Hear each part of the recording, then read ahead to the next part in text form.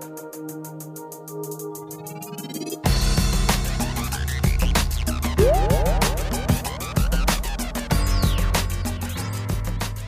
I'm Neil Aitchison and welcome to Warwick Podcasts.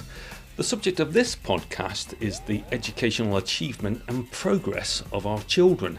And that's something I can vouch for as a parent, is a subject of endless anxiety for parents and unending interest to educationalists.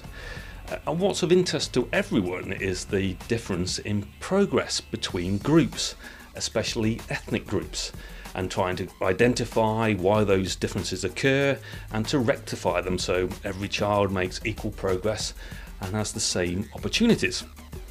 I'm joined by an educationalist at Warwick, Dr. Steve Strand from the Warwick Institute of Education, whose study throws a new light on this area. And his report for the Department of Children, Schools and Families shows that it is white British children from less well-off backgrounds, what is termed in the report working class, that make the least progress in secondary school compared to any other ethnic group. And Steve, first of all, perhaps we can start with just going through the findings and what you found for the various ethnic groups. Okay, well, this is a study that was funded by the Department for Children, Schools and Families, and it was intended to find out and elucidate some of the factors that might account for differential progress between members of different ethnic groups. There's a lot of national data available from the national tests at 11, at 14 and from public examinations at 16, which shows quite substantial gaps between different ethnic minority groups. But there's very little information collected which actually allows you to understand why some of those gaps occur and ultimately, what we can do about them. So this is a large study of 15,000 young people followed from the age of 11 through to 16. And looking particularly, as I say, at the factors that impacted on attainment. So one of the things that's very clear, first of all, is that certainly at 11 and certainly at 14, Black Caribbean pupils do particularly poorly, as do Pakistani, Bangladeshi pupils relative to the white British majority group. One of the things that we found, though, is that picture changes quite substantially between 14 and 16 when you factor in other factors such as social class.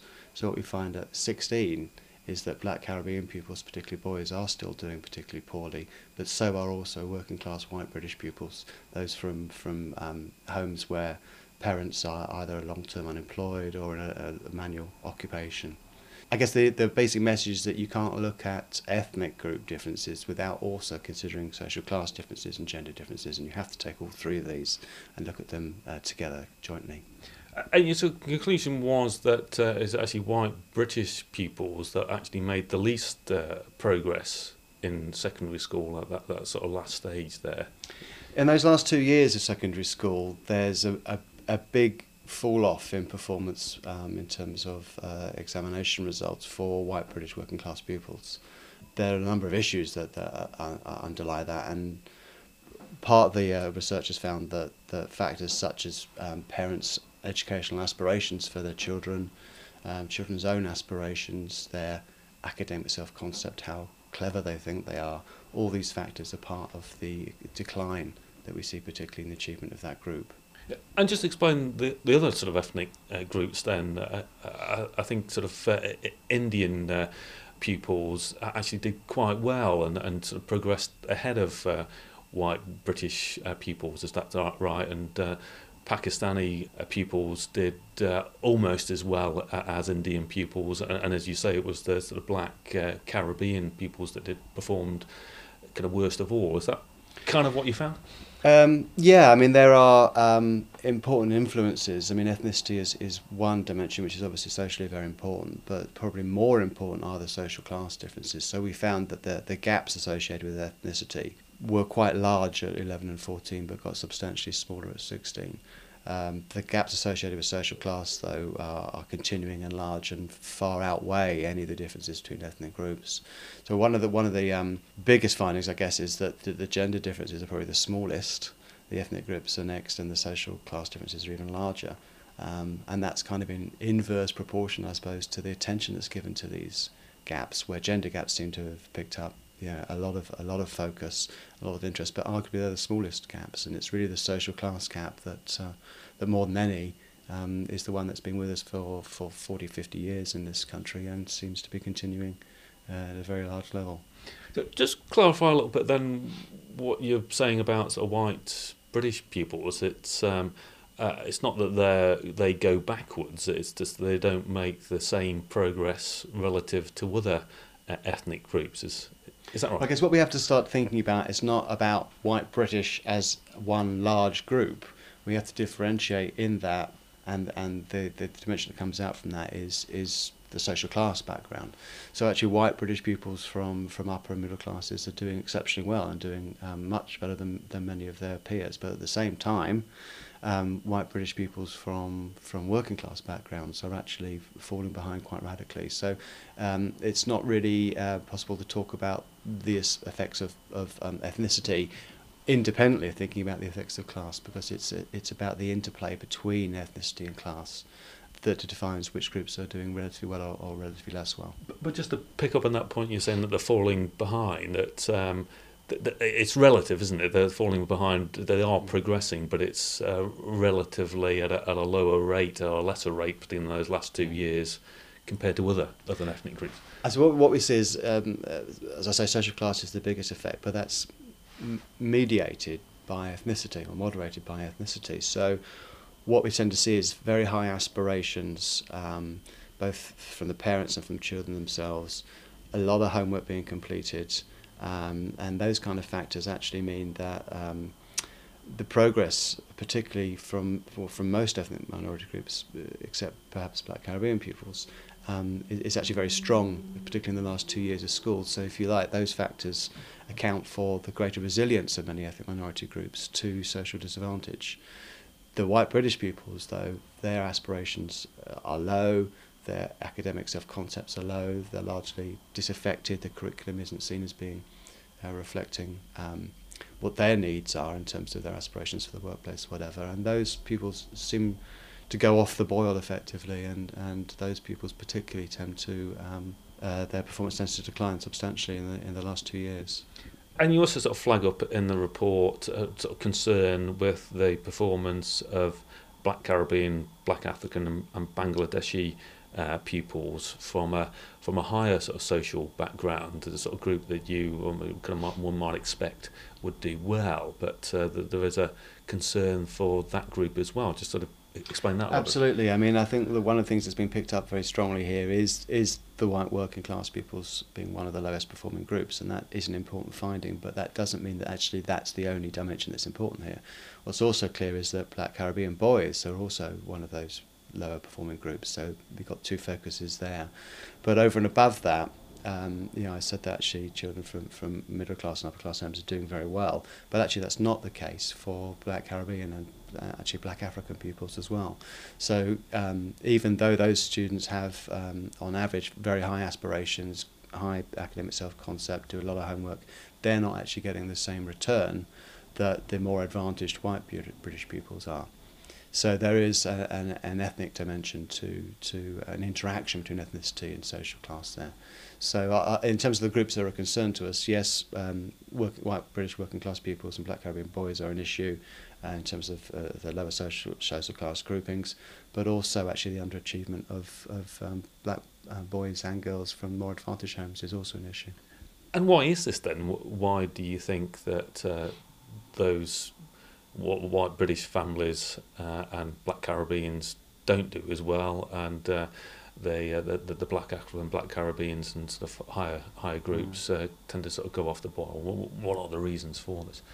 Well, like any complex social phenomena, there'll be complex and many reasons. So I think the idea that there is actually one reason, or that one can clearly elucidate a single reason, is unlikely to be the case. And there's probably a kind of vicious circle here related to maybe low expectations on the part of the schools of some students, and the students actually may be living up to those expectations, and that reinforcing the expectations, and there's an amplified circle of low achievement. So there are factors like the curriculum. A lot of people say that the curriculum isn't relevant to what they want to do when they leave school currently at 16. There's another issue there, of course, about raising the school age to 18. But there are curriculum issues. You know, the curriculum needs to be seen as relevant and meaningful and purposeful for children, and it often isn't to working class kids in particular. But also the schools, you know, there's no evidence here that the ethnic group differences vary by school, but there are some indications that actually overall teacher expectations tend to be lower for Black Caribbean pupils in particular.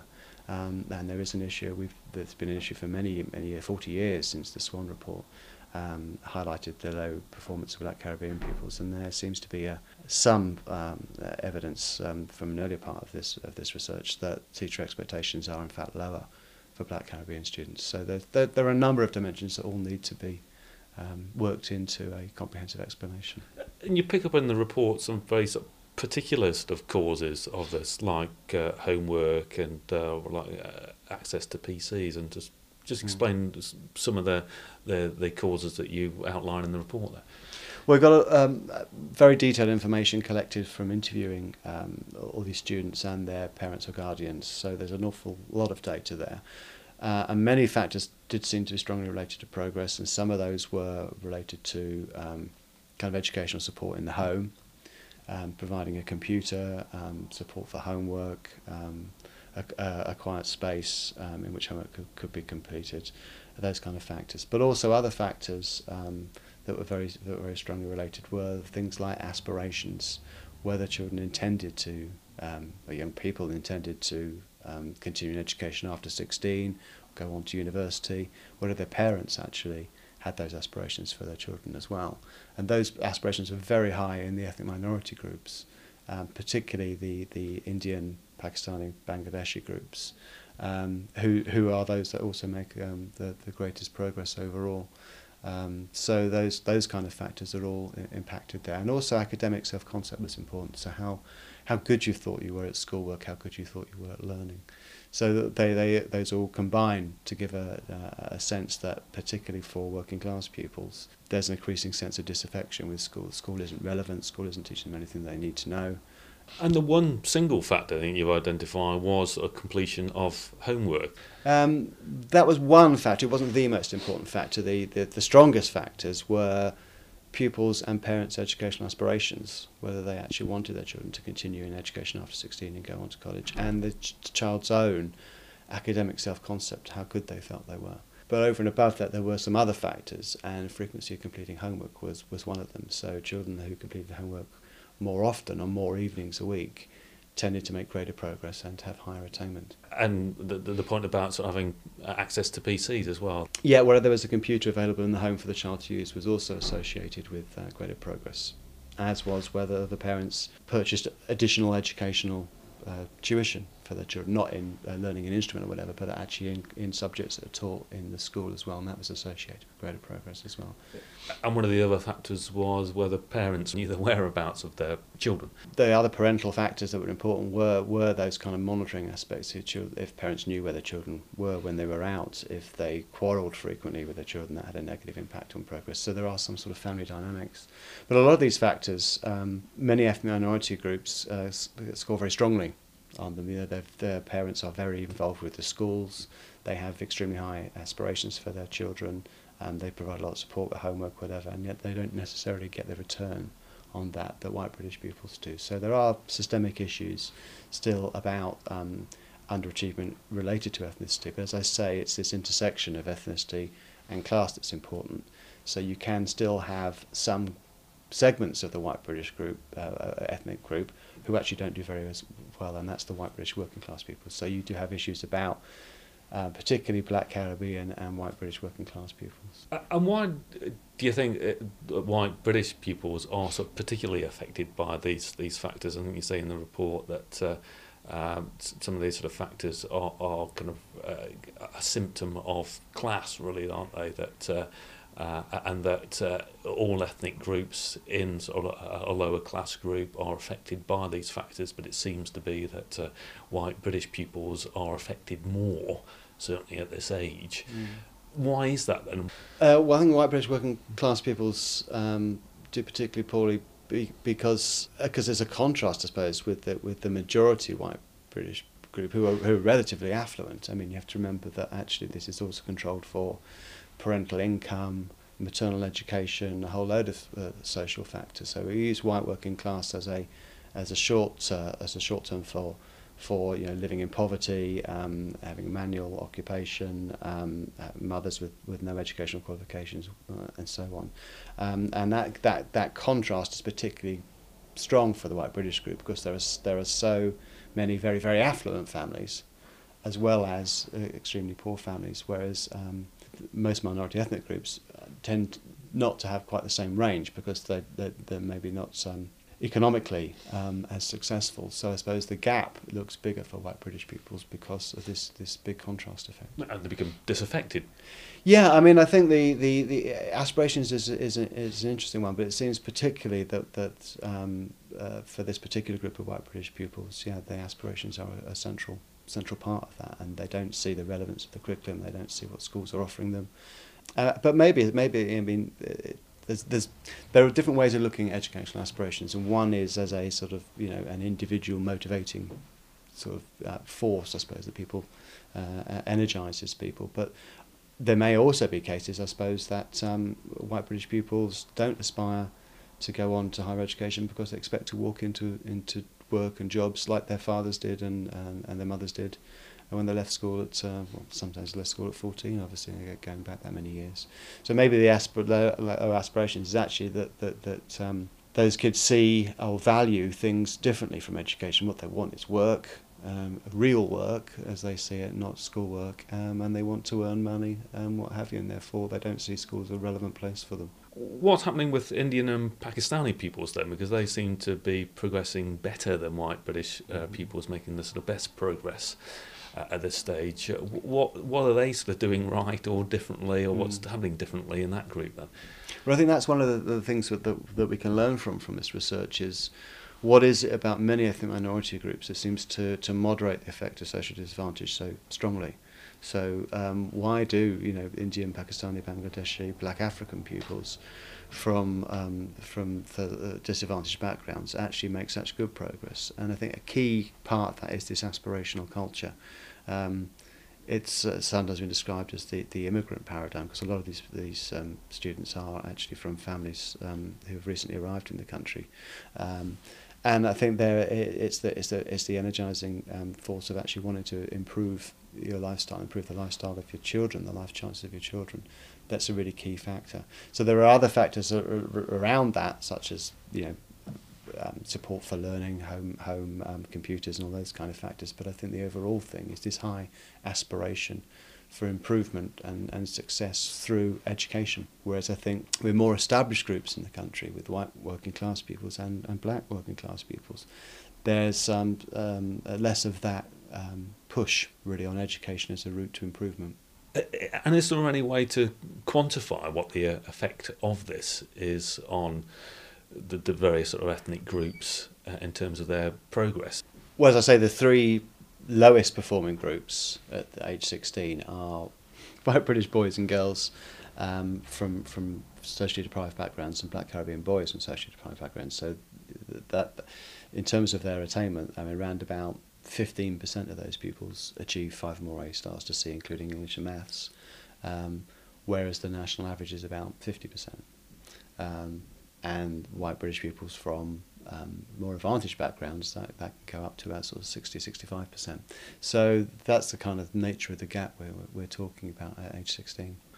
And what's your conclusion then of what should or what can be done to kind of rectify some of these differences? I guess one of the main conclusions has got to be we need to look very carefully at the nature of the curriculum at Key Stage 4, which is the last 2 years of secondary school. And I think the government's 14 to 19 reforms are doing that. We have to look at the relevance of it, the perceived relevance of it to the students, and see what it's why a very large group of pupils are not actually engaging with it, and why it doesn't seem to be relevant to them. We also need to raise social class up the agenda. So, as I said earlier, there's been a lot of focus on gender differences, been a lot of focus on ethnic differences, but the overriding factor behind low educational attainment is related to social class, and that needs to be brought out from the closet, which is covered from where it's been really, and actually subjected to much more detailed policy initiatives in relation to that. What sort of particular things can be done to help that more deprived social class groups then in particular? There's no easy solution to any of these problems. They're long-standing and and have been around for a long time. That doesn't mean actually that there's nothing we can do about them, but actually we shouldn't expect any magic quick fixes. One of the things that is important is maybe not just to focus on secondary school. A lot of these issues probably are about the wider neighbourhood and the context, and about children much earlier in their lives. So initiatives like the Sure Start initiative, which looks at 0 to 5 and what we can do in very much in the early years, and work I've done earlier suggests that that's really a key area to invest in. And the Sure Start programme, I think, has been one of those examples. But at the same time, we do also need to look very clearly at the last 2 years in particular, and focus on the, as I said, the relevance and the appropriateness of the curriculum at that age. Finally, what would your message be to parents then that are obviously very sort of anxious about this whole sort of area? Maybe is the one thing is to get your children to complete their homework, maybe. I think there are a number of issues. One of them is obviously about parents supporting their children's learning, understanding what the school is about. There's also definitely a role for more advocacy work, because I think a lot of parents have traditionally seen the school as the place where learning happens and not really involved themselves very actively in that. And that sometimes means actually they don't understand the system and the way the system works. And actually that can play out to the disadvantage. So there are particular issues raised in the report, for example, about teacher expectations and tiered entries to examinations, and actually parents need to be advised appropriately about how they can look after the interests of their students at school.